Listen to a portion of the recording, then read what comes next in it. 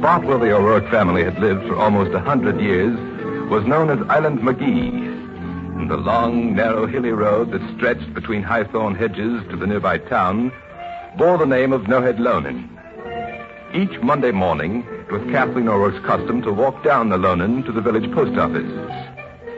Since she started out at an early hour, the road was usually deserted.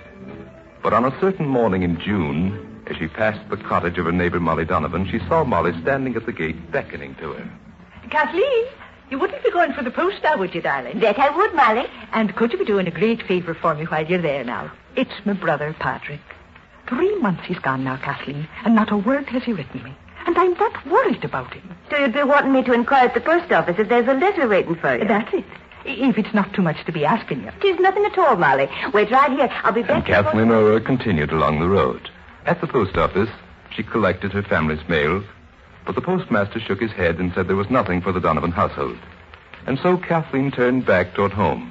And it was then, just after she'd passed the outskirts of the village and started up the No Head Loanin, it was then that she saw the man. He was tall. She had a feeling that he was handsome. A few moments later, she stood at Molly Donovan's gate. No word from the brother? No word and nothing at all. Oh, heaven help him. Now I am worried for sure. But Kathleen O'Rourke did not stay to reassure her neighbor.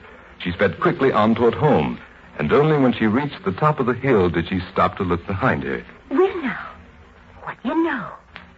I thought the lad was a stranger in these parts. But there he is, standing at the gate, talking to Molly Donovan. It was not until the following Monday, when she passed by the Donovan cottage again, that she had a chance to ask Molly a few questions. What now, Molly? The lad that was walking right behind me last Monday morning? I saw no lad, Kathleen. How can you say that, Molly? You know yourself he stopped to talk to you. It's mistaken, you are, lass.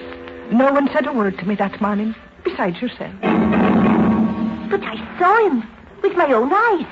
He was standing here at this gate. If this is some joke you're playing, darling, you're picking a poor time for it. Sure, and my heart's too heavy even for that. 'Tis my brother, Patrick. We heard last night. He's gone, darling. Washed overboard. Lost at sea. It happened early last Monday morning. He must have died just when you were running up No Head Loanin. Yes, Molly Donovan's brother died at the very moment the strange young man appeared on the road behind Kathleen O'Rourke. And though Kathleen saw that man following after her, saw him stop at the gate and talk to Molly, Molly herself was unaware of his presence. This is only one of many such stories out of the country of error. A story incredible but true.